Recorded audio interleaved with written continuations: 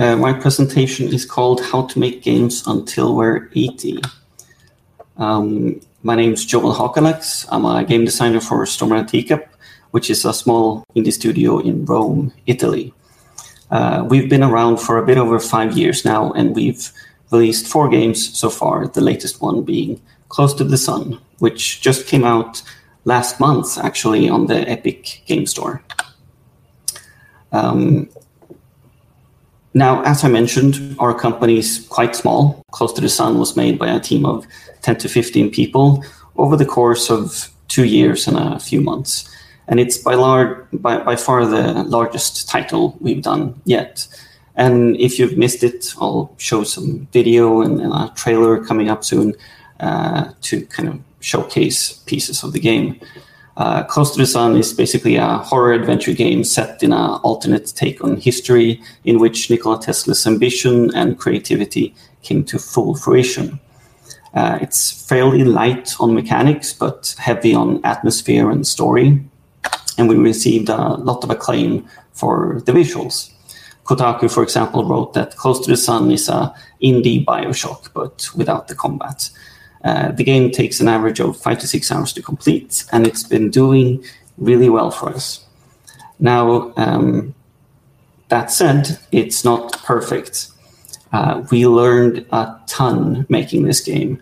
My goal with this talk will be to tell you about some of the lessons that we learned while developing Close to the Sun, and in the spirit of GDUX, try to focus a bit more on the human side of the story and less on the nitty-gritty tutorial pieces, how we did this or that. So specifically, I want to try to frame the lessons that we took from Close to the Sun around how to apply them for long and healthy careers within game development. I will try to use our Close to the Sun project as a sort of micro lens to make macro commentary on what I feel that we need to keep in mind in order to have healthy and long-term careers in game development. So first off, appreciate the process. And by appreciate, I mean be aware and conscious of it, but also that you should value and enjoy it. A few months ago at GDC, Sean Murray from Hello Games gave a fantastic talk about the importance of grit in game development. And I'm going to highlight one of his graphs that I think deserves a bit more attention to make largely the same point that he did. So this is a graph of happiness over time during development of Hello Games' No Man's Sky. And as you can see, concept and ideas tends to be fun, they're exciting and full of potential. Then in pre-production, some of the first sacrifices are made as ideas and theory suffer its first contact with reality. Maybe the game doesn't quite need to have all of the bells and whistles that were initially conceptualized. Now those sacrifices sting, but the solutions are generally quite simple. Just cut a few features and scale down the vision of it. Then once you reach production, that's when simple solutions won't really cut it anymore. You're stuck between a rock and a hard place, making sacrifices that hurt and artistic compromises that are expedient, but not quite the solutions that you had hoped to find. Then before you have time to catch your breath, release is approaching and everything is on fire. I find that this graph captures my own experiences fairly well. I can map some of my own development stories to this downtrending graph with a decent degree of accuracy. Some of the projects have gone better, some have gone worse. And I know that this downtrending graph looks kind of depressing, always going downhill. But some of the best work in our industry still gets made with a contentment graph looking a lot like that. If you've been watching interviews and behind the scenes stuff for last year's Game of the Year, God of War, then I'm sure that you've heard their creative director, Cory Barlog, talk about the doubt that they had to go through in order to ship their game. And I'm just speculating here. I don't have any real data on this, But I'm sure that on the day when they had to cut several levels and pieces of Atreus' character arc, that was probably a pretty rough time. The point is that satisfaction will hopefully come afterwards, post-release, not necessarily during development. I believe Neil Gaiman, the famous writer, he once said that he doesn't always enjoy the process of writing, but he loves having written. And game development can sometimes be similar in that regard. Now, ideally, if we're maximizing for contentment, we would want a flat graph. Start happy, stay happy, end happy. And in that one, our ability to conceptualize the game and predict development difficulties is perfect. But it never really works out that way. No battle plan ever really survives contact with the enemy. That downward graph, as far as I can tell, is by far the most common representation of contentment during development. I should stress, though, that it's not universal. Justin Ma and Matthew Davis of Subset Games, the makers of FTL and Into the Breach, their contentment graph looked a bit like that. In their own words, they enjoyed the first half of the first half and the second half of the second half. In their case, they've been working without a deadline and spent years right there in the middle, searching for the identity of the game that they wanted to create. They were constantly iterating and throwing stuff in and out. But that situation of being able to work without strict time pressure, that's a rarity.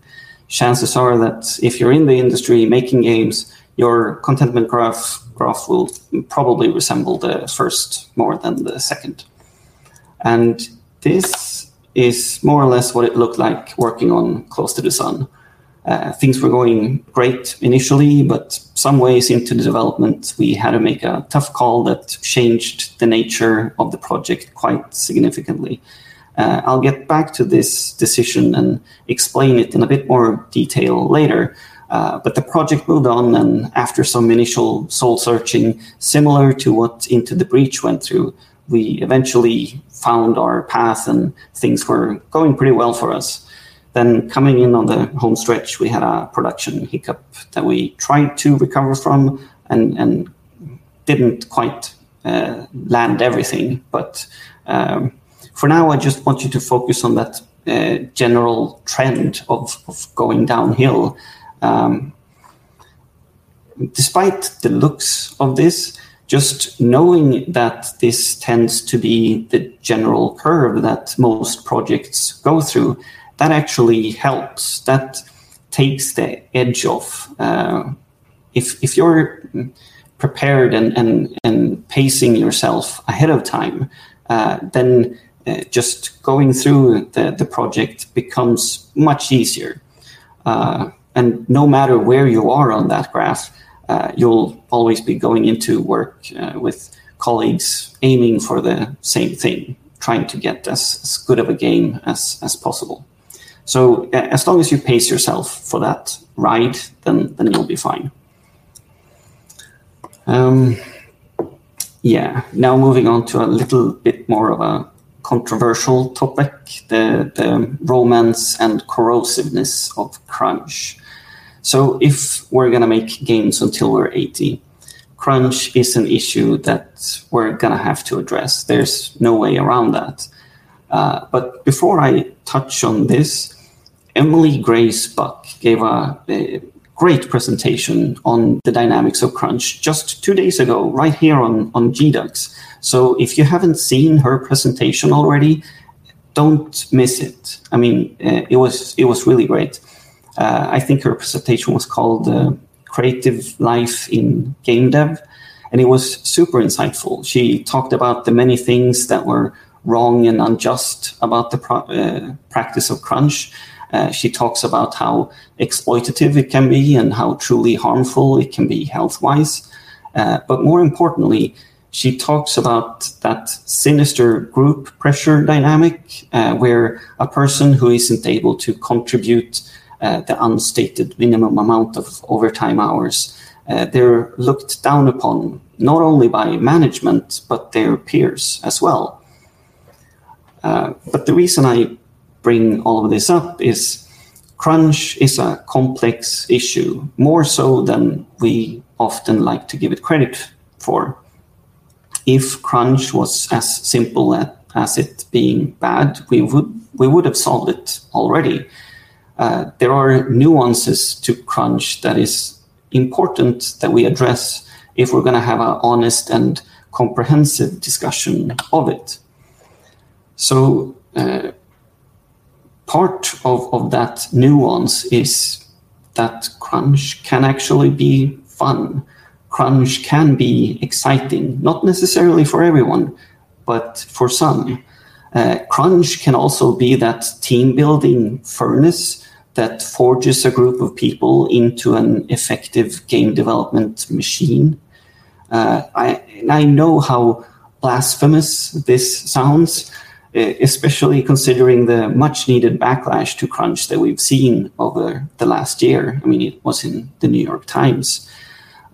So to help make my point on the nuances of crunch, I want to read you a quick quote from the fantastic book Significant Zero, Heroes and Villains and the Fight for Art in Soul in Video Games by Walt Williams. Now, I should clarify that this is only a short paragraph and he has a lot more to say than we have time to cover here, but here's the piece that's relevant for our discussion today. It's only crunch if you don't want to do it. Crunch isn't a pandemic or a death march. It's not even exclusive to the games industry. If anything, crunch is a natural occurrence brought on by the creative process. Driven by passion, artists give themselves entirely to their art. When art exists in a collaborative medium, crunch will always deal collateral damage. How much damage you personally sustain will always be inversely related to your investment in the project. So there's a ton to dig into there. First, contrary to what Walt writes here, I think an argument can be made that crunch kind of is a pandemic in game development culture. And in some cases, it can really be a death march, 100-hour work weeks, etc. Again, Emily Gracebuck made the case quite well, really eloquently. But back to Walt, he's right in the sense that crunch isn't exclusive to the games industry. For those of you who had the misfortune of watching the final season of Game of Thrones, the long night episode that was only made possible by 55 consecutive night shoots. That's basically 2 months nonstop out in the freezing cold. And I'm from Sweden. I know cold. That's not something that you're going to want to do. So as much as we game developers like to talk about crunch and the sacrifices that we make for our art, we shouldn't pretend to be alone in this. And we could probably learn quite a lot from looking at how these other industries organize their workers for tasks just like that. But what I really want to focus on in this paragraph is that middle part. When art exists in a collaborative medium, crunch will always deal collateral damage. That's the really scary part. And it follows that if you have a big team, the chances for collateral damage go way up. You might be really invested in the project and not suffer the consequences yourself. But in a big team, your colleague will suffer that damage. So let me try to get specific here. If you have a large 100-man, 200-man team, chances are pretty good that a number of those members on that team isn't fully invested in the project. But if you're a small 5-man team, chances that one of those 5 isn't fully invested in the project is much smaller. Now, again, it's not zero, mind you, but the odds are smaller. Also, if you're a member of a smaller team, your creative decisions tend to have an immediate and transformative impact, and you're thereby really close to that artistic process that makes it easier for you to tap into those enjoyable aspects of crunch. But if you're part of a large machine, it can be difficult to stay invested during crunch when the complexities and bureaucracy of running a large team puts distance between your contribution and the art. You have office politics and all of that really factor in as you scale teams up. Now, I'm, of course, generalizing quite heavily here. And I don't mean to say that crunch in small teams should be given a free pass, not at all. But I do mean to say that crunch in big teams is probably always not okay, simply due to the collateral damage that they're pretty much guaranteed to cause. In theory, the administration of large teams should be able to handle planning in a way that's robust enough to avoid it, but we're not living in those times yet, or that reality. Similarly to how difficult it is to attain that perfect contentment graph where you start happy, you stay happy, and you end happy, so too is it really difficult to keep crunch out of the artistic process of making games. Making games is really hard, and scheduling it is really difficult. It is, however, just really tempting to issue a simple blanket statement saying that all crunch at all times just causes needless suffering. It would feel ethically and morally correct to do that. Maybe because there's a lot of truth right there. But I also know that the artist in me works best in those pressure cooker situations. And I know that when I'm fully invested in a project, when I'm in love with what I'm working on, there is a certain romance to be working side by side with your colleagues, fighting against time. There's a adrenaline rush there. There's a camaraderie that has real long-lasting value. I did military service in Sweden many, many years ago, and crunch is the closest thing that I've come to relive that sense of fellowship in civilian life. And just like I don't necessarily long for those arduous days in the military, neither do I long for those arduous days and weeks doing crunch. But I must recognize that both of those experiences have enriched me in ways that I can look back upon somewhat fondly. I recognize that saying this, I'm walking on really thin ice, and for good reason. The kind of crunch that is commonplace in the industry, the corrosive kind, that really just has to end. Which is strange to me to say, given how I just lauded the romance of crunch. So to address this contradiction, let me explain how we do crunch in Storm in a Teacup. We, just like everyone, tries to keep crunch to a minimum. But when our plans fail, which they still do, we're getting better at it, but we're not perfect yet. We crunch 1 week on, 1 week off, never weekends. So during crunch week at our studio, we keep the tempo as high as we can and often end up eating dinner in the office. Then in the normal week in between, we clean up our mistakes and set things up for the next crunch week. We have broken our own rules, I won't lie, even during Close to the Sun, but it's rare. And I realize that this might almost sound leisurely to some.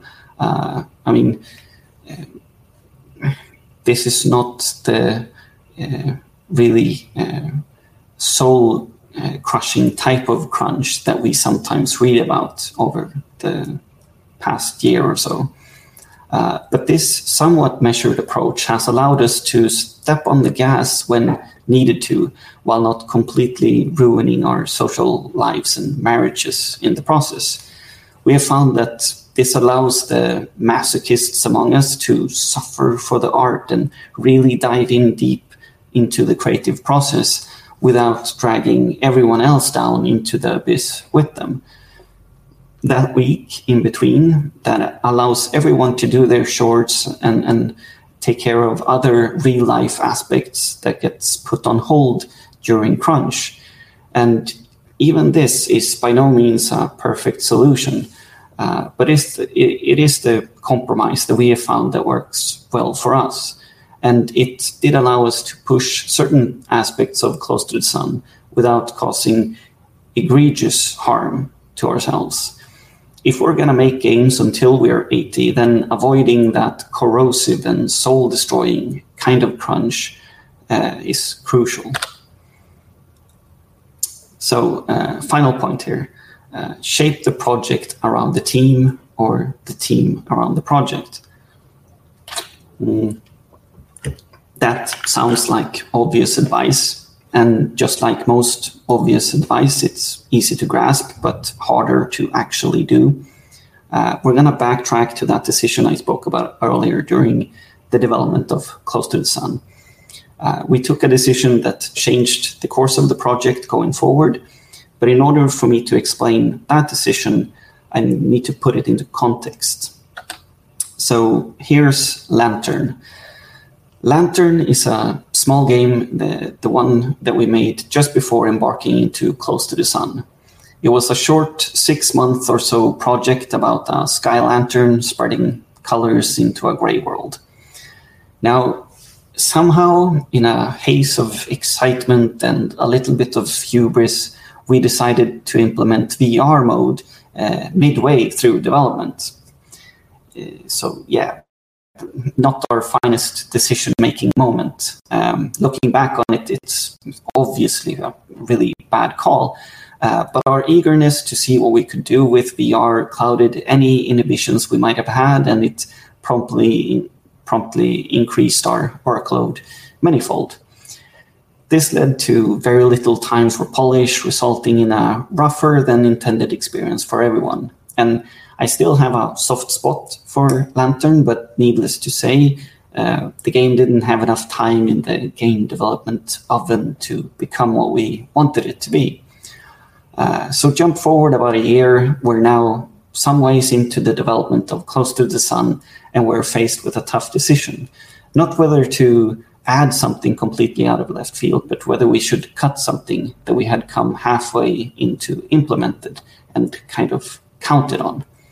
So this is a slide from a presentation that I gave after our course correction. We decided to cut a feature that we affectionately called the Tesla tool, which was a handheld device that the player would use to solve problems and activate machinery in the game. Now, cutting that, it effectively eliminated one of the pillars that we had counted on for varied gameplay. This meant that going forward, we were going to have to readjust the game quite substantially. And this decision also happened later than what it probably should have. But thanks to our experience with Lantern, we looked at our team and what the project demanded, and we altered the project to fit the team, which was something that we hadn't really done with Lantern. It was a tough call to make at the time, and like most tough calls, it didn't necessarily feel like the right call at the time. It kind of felt like we crippled ourselves. But it was definitely the right call, looking back on it in hindsight. We didn't have the team that we needed to achieve everything that we wanted in that initial version of Close to the Sun. So we had to reshape it to fit the muscle and manpower that we had available. how to make games until we're 80. If we can appreciate the process and, pace ourselves to the, friction that comes when taking an idea and a concept and trying to put it on screen, if we can pace us for that ride, and if we can avoid the really corrosive kind of crunch and not, hit a brick wall as we're working, and then shape the projects that we're working on according to the teams that we have, then hopefully we can all make really good games and keep doing that until we're 80. So, yeah, if you have any questions or comments at all, feel free to shoot me an email. I'll try to answer it to the best of my abilities. And let's make good games. Hey, Joel, we're going to follow in your footsteps, man. I really like the week on, week off strategy, especially since... What'd you say? Can you hear me? Your audio, cutting out a little bit. He says our audio's cutting out a little bit. All right. So all I was going to say was I'll speak slower. Joel, we really appreciate your talk. And thanks for showing the example of the week on, week off style of crunch. It's something I actually haven't experienced yet, but I think that I could see myself thriving in that environment a lot longer than obviously a constant or continuous crunch. You know what I mean? The fact that you guys even recognize, like, hey, we're giving you an opportunity to live your life, to handle your responsibilities as a person, although we still have to maintain an accelerated pace. We can't let go of the grand goal, which is you are a human being and you have a work relationship with us, but we have to respect the fact that, we are only asking for maybe 8 to 10 or more hours of your work day, but then the other half of that belongs to you. Your whole life belongs to you. Your own life needs, your family's needs, your children's needs is important to us as a company.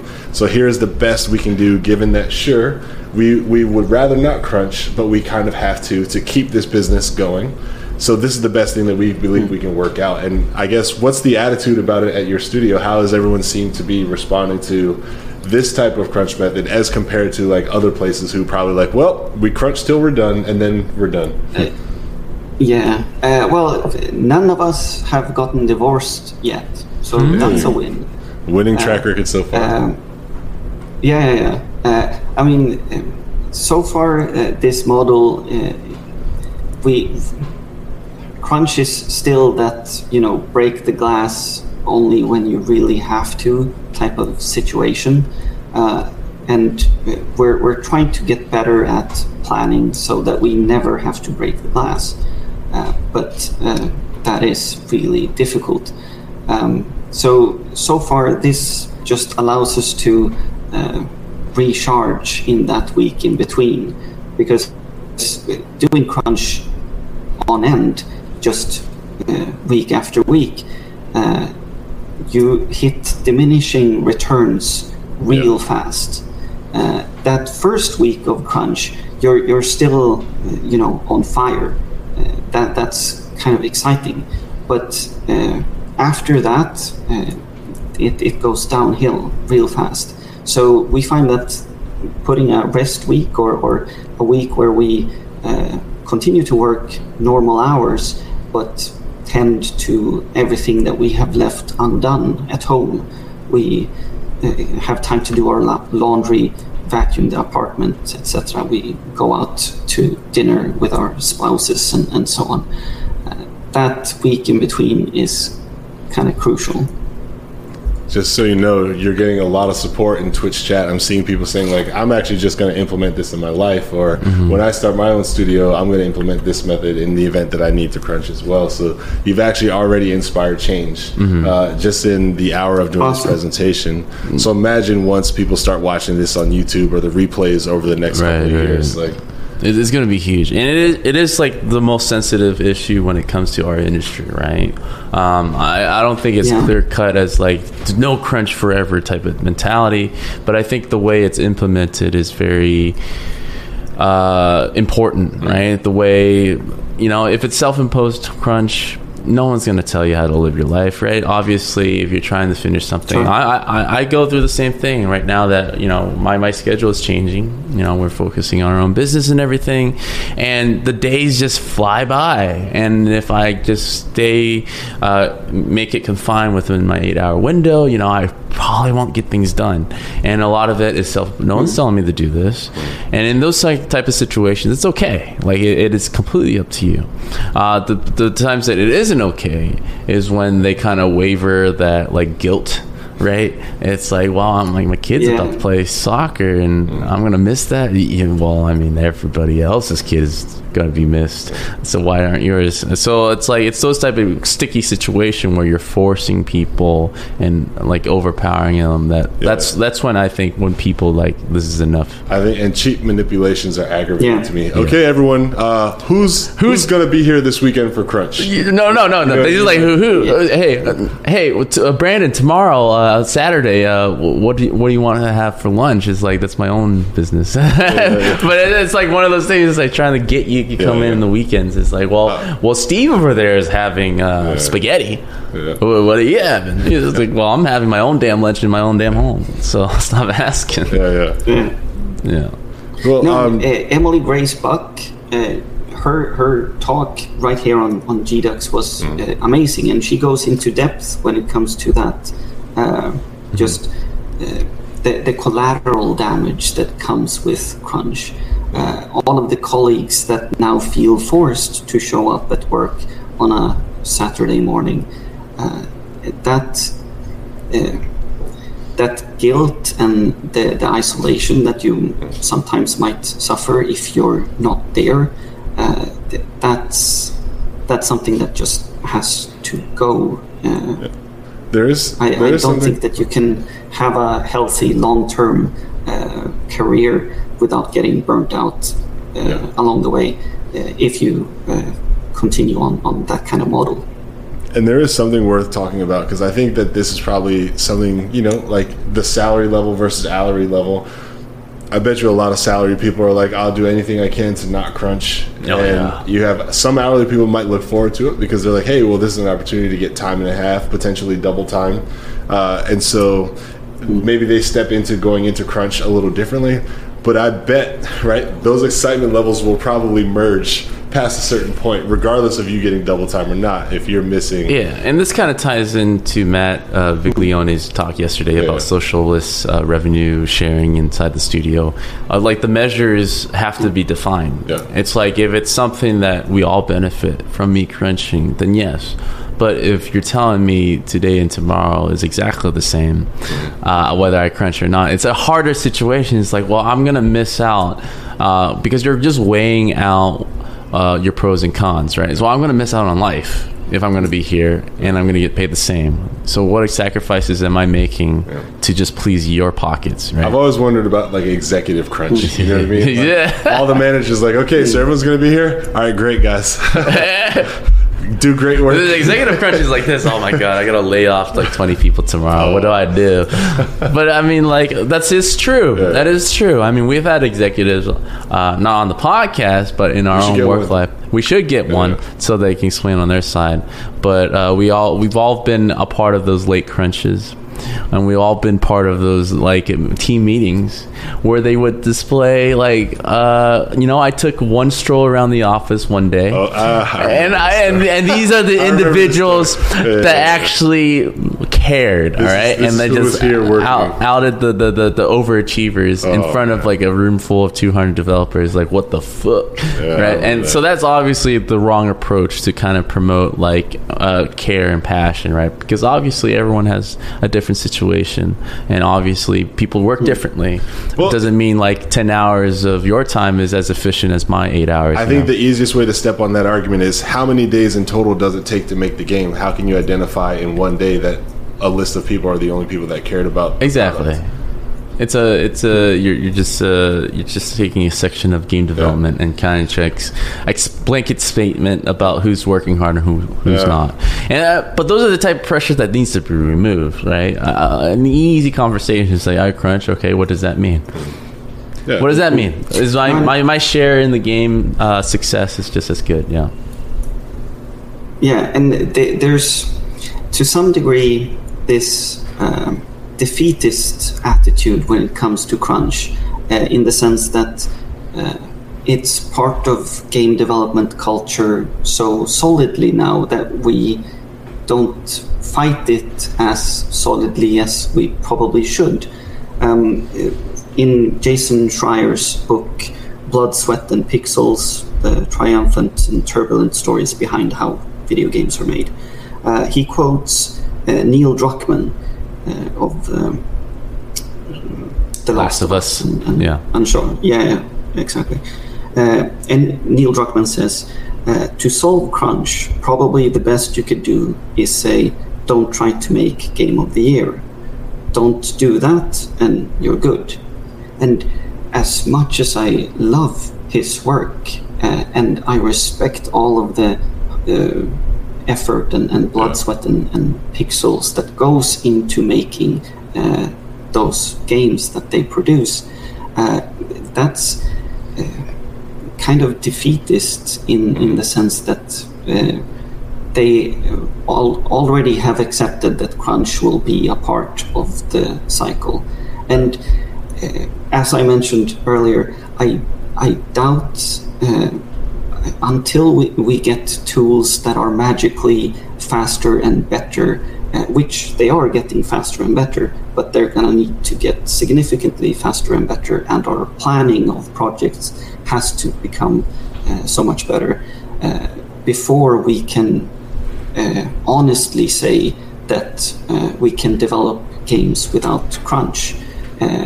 Crunch is, as I was trying to make the case here, there are many aspects to it, and some of it is just our own wish to see our art and our work in the best possible light, meaning that we put more of ourselves into it than the hours allow.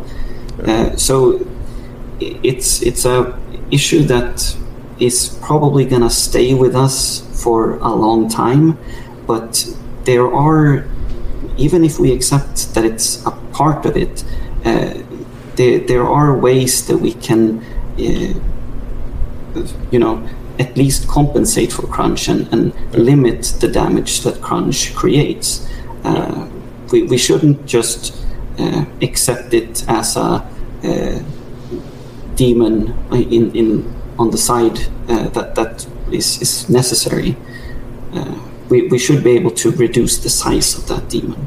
Yeah, I agree. It's not always even Game of the Year is the reason why you have crunch. Sometimes you're working on game of don't have the studio shut down. So finish it. I will say this: if crunch is the only way to make good games, it's truly the way to beat The Last of Us. It's like how many developers left are you going to rely on? And it's a constant issue. It's like you have to constantly look at that meter. If you're going to unleash the crunch, right, you got to be ready and control the collateral damage, because obviously a lot of speakers have shared like this culture and know what they're talking about. And obviously, Joel, you've been through this. There's varying degrees, and you got to be ready, and you got to be able to pull back when you're just overworking people. And it's very important, right? Because this industry, this is a creative process that constantly needs experienced developers to be around each other and keep doing what they're doing, so they don't repeat the mistakes. Because we're always growing while we're in the process, and if we don't have those vets around to kind of warn us to avoid that pothole and all those ditches and all, step over that corpse, everyone being burned out, then it's just gonna make us make worser games. I mean, that's just the way it is. How many experienced developers leave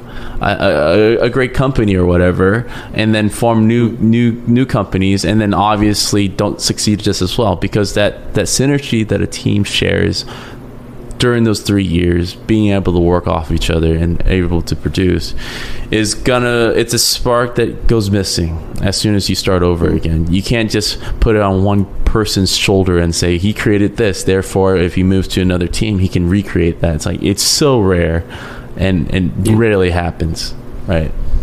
So I've got a question for you from Hoxie 3D. The question here is, so this is in regards to your week on, week off, I assume. And so they're asking directly about anyone in your studio, it looks like. Have you had any flack from individuals with a different mindset? As in, have you overheard someone say, this is so stupid. I don't know why we don't just work all the way through until we're done, or something of that effect? I haven't heard that mode yet anyway. Maybe in the next project, who knows? But the tempo that we try to keep during Crunch Week, that replicated in a longer period of time, it might be good in the short term, but it's going to have long-lasting effects. If you take a 2-week crunch of just really intense non-stop crunch, the time that it takes for you to recover from that 2 weeks is going to be longer than if you just do 1 week and then rest a few days and then 1 week again. The longer you stretch crunch, the deeper into the abyss you basically go, and it's going to take you longer to kind of crawl back to normalcy. So we found anyway that if we stack crunch upon crunch, the productivity that we try to regain when we're done with crunch, that those weeks after having hit the deadline, having met the demon crunch at the door, that recovery period is so extensive that it's much better to just do it in short bursts and only when needed. All right, so one question I do have is like trying to be, I guess, maintain a very high view over the game development process and my understanding of where crunch comes into play. I guess, what about when it's not so much the game developers themselves who have created a situation where they've fallen behind, but let's just say a publisher steps in and makes a necktie demand, like, oh, no, this is the new thing. We have to put this in the game now because Fortnite is going crazy. Selling dances is the new wave. So tell your animators who are already doing battle animations now, we want them to figure out how to add in 12 to 15 emotes. Joel, put a mocap suit on and start dancing. Right? Like sometimes that's what happens, and then that creates scenarios where the developer's like, this was unplanned, we're unmanned, but it is a requirement now. Yeah. And so get on it. Yeah, I guess, how does your studio kind of defend from things like that? Or if you're not in that scenario, I guess, how would you personally try to set yourself up to be successful even when you have a necktie demand like that? Yeah, in a situation like that, it basically comes down to leadership. If the publisher is holding the bag of money and won't give it to you to pay salaries and pay for the project without you meeting those demands, you're going to have to meet those demands. And basically to then achieve that in a way that doesn't just slaughter morale, the only way to do that is through good leadership. To have producers that the ones who are in between the publisher and the team to lead the way, and to do that in a way that still motivates the people, even if it's a silly ad dances or whatever it might be. The only way to put a ribbon on that turd is through good leadership. And you can see that in military as well. If you have a really crappy leader, that's going to slaughter morale regardless of what the task is. But if you have a great leader, then even obnoxious tasks become so much easier because they are on the front line, leading the way. Yeah, man, you're so wise. I'm so glad you're high up at a company treating people well, man. Looks like we got another question coming in. This one's from S Fernando 79. It says, I'm assuming maybe San Fernando 79, but anyway, I'm not going to get into the enigma of why the name is. But here's the question. Why can't crunch be avoided by good project management? Oh, have fun. Good project management is really hard. We're still kind of young as an industry. I look at the movie industry with envy because they have very good structured, systems and ways of doing things. Ways of doing things that we can't really replicate well, or at least haven't successfully been able to replicate well in the video game industry yet. Each big studio tends to have very different ways of doing things, and we're still kind of trying to find a way of approaching big projects and complicated games in a way that doesn't cause crunch. We haven't been successful yet. We're trying, we're doing our best, but there are so many moving parts and so many unknowns when it comes to starting a project that that kind of foresight to be able to predict and create enough of a cushion to accommodate for all the things that can go wrong, that is still rather difficult. I hope that we get there, but so far, no luck. I mean, I think we need to call those 800 number psychics and tell them they can make a killing in game production, because if they're real and their powers are legit, there's a job for them, like that Navy recruitment. Like, are you used to telling people psychic stuff? And this just kind of harks back to, like, it's very unpredictable, the game development process, right? Everybody involved, even if you are experienced, you're dealing with new ideas, and being ambitious the way we are, right? You're always trying to create new tech, create a new way to play, create new things to make it better, especially if it's a sequel or whatever. Everything you're trying to do is new, right? So unless new means something I did at a different studio and I'm bringing it to this now, it's very hard to predict how exactly things will play out. You just got to be open to the different changes, and unless you have infinite money and resources and time to do things, like your crowdfunded.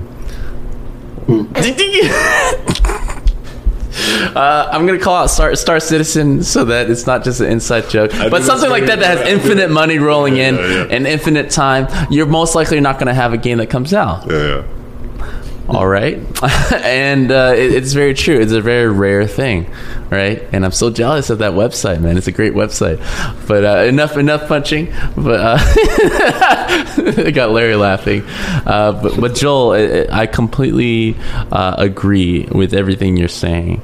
It's not so white or black, right? It's a thing that every studio has their own way of doing things, and in some cases everyone agrees. Like, as long as there is an agreement, as long as no one's sacrificing anything else that they don't want to sacrifice, it really is up to an individual or that studio to kind of decide, like, how exactly do we still match up all the resources that other studios might have, but be able to do it in half the time or whatever, right, to compete, to be competitive. Well, there's a great question that actually was just asked in Twitch, which I think we're all going to enjoy having a take on. And if my eyes don't fail me, it says, I don't understand why the games industry is, what is that, infamous for crunch and layoffs. I don't understand why people are being overworked and then thrown off from work at the same time. Thank you. Yeah. Is it because of costs or some other reason? Well, cost is definitely part of it, but also in the way that we kind of distribute the profits of games. We were really lucky to have Close to the Sun on the Epic Game Store, which provides a much more competitive and, in my opinion, fair revenue share.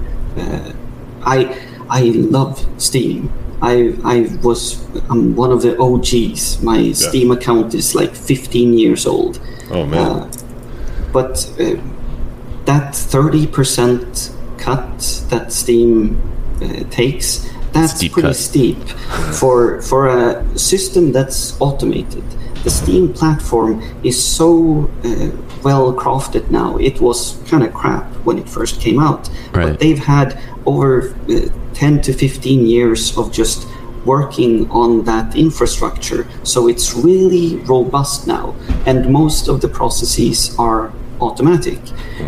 Epic here is building up their infrastructure. It's still a bit rough around the edges, but it's finally a true competitor to Steam that allows us to have a more fair share of the work that gets put into making games. So hopefully that can help balance things out. So maybe we will still have crunch, but we won't quite have as much layoffs. Hopefully. And I'll address this from the sense of I understand business a little bit. And I would hate to be in a room where an executive was like looking at profits, looking at revenues for the year and saying, hey, we're only going to make 2 games next year. Yeah. We've made $800 million, but we have 3 teams. So we could make $850 million if we cut a team. You know what I mean? Because we're not losing anything other than employees that we weren't going to be utilizing, because this is our growth plan and we're already going to achieve that. We already have this revenue, but we can create more revenue by spending less, because that is true, right? Like you have more money available if you spend less of the money that you're using. Yeah. And that's the shareholders love hearing that. And that's what last year was, man. It's a double tap. Yeah. It's like you already killed me with the crunching, and now you're gonna kill me after I'm done, because the quarterly profits are rolling in, and we got to talk to stocks. In my mind, I just have this disdain that and this is total generalization, blanket statements, but I wonder how many shareholders of game companies where there's such a churn of the people who actually make the content, I wonder how many of the shareholders know the name of any one person that contributes to the thing that is paying profits and dividends, other than like C-level execs, right? Like, do you know anybody? Do you even know the creative director? No, you just know the cost. So, and that's why this person costs this much. Them, like, it always bothers me. Yeah. And this is just the general thing. Like, I can't say that. Yeah, there's probably shareholders out there that are developers themselves. Yes. So obviously, that immediately disproves. And I think that's part of it, right? Like, obviously, Joel, you're very intimate with your team. You guys are 10 to 15, so it's a little different. Where when you talk about crunching, when you're talking about these different things, you can look at that person in the eye and be like, "Am I getting a fair shake? Am I getting a fair deal?" Yeah. At a bigger studio, this is where it's unjust, because you kind of see, at least in the recent years, how the system works, right? You hear layoffs left and right. You're at a company that just laid off a bunch of people, and they're like, you know what, you guys, if you guys are passionate, you would put in the time and really push this next game coming out. It's like, dude, it's like, how many colleagues have you just laid off, and you're telling me it just doesn't make any more sense anymore. So like, naturally people are just fighting back and saying, well, I can't do that, or just leaving. I mean that's just the default. It's like, I won't even bother trying to talk, because this is just the way it works around here. I'm just gonna leave for another place. Yeah, it's right now it's so expensive to make games that it's very hard for like the people spending $300 million or more to take big risks. Yes. Like, go back to PlayStation 1, right? Like, Jet Moto was like my favorite game. Yeah. How many people probably made Jet Moto? I don't know if either of you guys remember, but maybe like 15 people at the most. I'm just guessing, right? Yeah. That game still probably sold a couple million copies, and I'm sure if you look at how much it costs to make versus how much they made, they're like, oh, we can make 3, 4, 5 more of these. Right. Right now, it's like, we can make another one of these if our game is successful. And this is exactly why we have Joel on. Like, when we saw you at GDC and saw the type of quality that you guys are putting out, it really gave me a lot of motivation, because a lot of the indie developers out there are exactly echoing this, going back to the days of making quality games with a smaller team, because they can afford the ability to fail in a AAA sense, right? We don't have to make or sell 10 million copies to break even anymore, which is where we really went off the rails. What kind of target point is that? What kind of target point is that? How many games sell 10 million How many copies? 10 million people, there's not 10 million people waiting in line to buy your specific game. It's like the such an elite club. club these days. Elite club, and it's not as concentrated as a game industry before. Everybody are playing games, but they're not just playing games on console. Right? It's a divided crowd. People are playing on the mobile. People are playing on other means, and it's not concentrated anymore. So we don't really have like 10 million people just waiting to play your game on one specific system. We have 3 different systems on top of other stuff. So it's hard to kind of justify that to anybody and put that on your shoulders. It's like as a developer, and like just because you can't plan right, I'm gonna kill myself and my good years to be at this company and be at the risk. Just if we didn't hit that 10 million, and it's goodbye for me, right? The people who have to do the most work have the least say. Yeah. And that just feels completely backwards and wrong. But right. And Joel, I know we're just ranting now at this point, but we definitely want to hand over the platform to you. If there's anything else you want to talk about, we do have Storm in the Teacups Twitter handle at the very bottom. If you want to talk to Joel, I would assume don't just tweet at the company, but you will be able to find him in other ways. Yeah. Tweet at the company. All right. There you go. He gave us permission. I don't have much to say. I just want to thank you guys. I know that you've been sitting there for 3 days, no breaks, just nonstop. Very impressive. So thank you for that. Close to the Sun should make a debut on consoles coming this fall. It's already available on the Epic Steams, on the Epic Store. So take a look at that. And thank you, guys. Well, we owe you a congratulations on release, by the way. So congrats on shipping a game, man. That's a huge accomplishment in the career of a developer. You being leading design over there for you, from designer to designer, man. Another congratulations there, brother. Another notch on the belt, man. I can't wait to finish your game. So I can't wait to play and finish your game. Thank you so much. Thank you. All right, brother. Have a good evening or morning. I actually don't remember our time. Let's do a virtual fist bump. Can you? There we go. That's our new thing right there. Yeah. All right. All right, man. See ya. Cheers.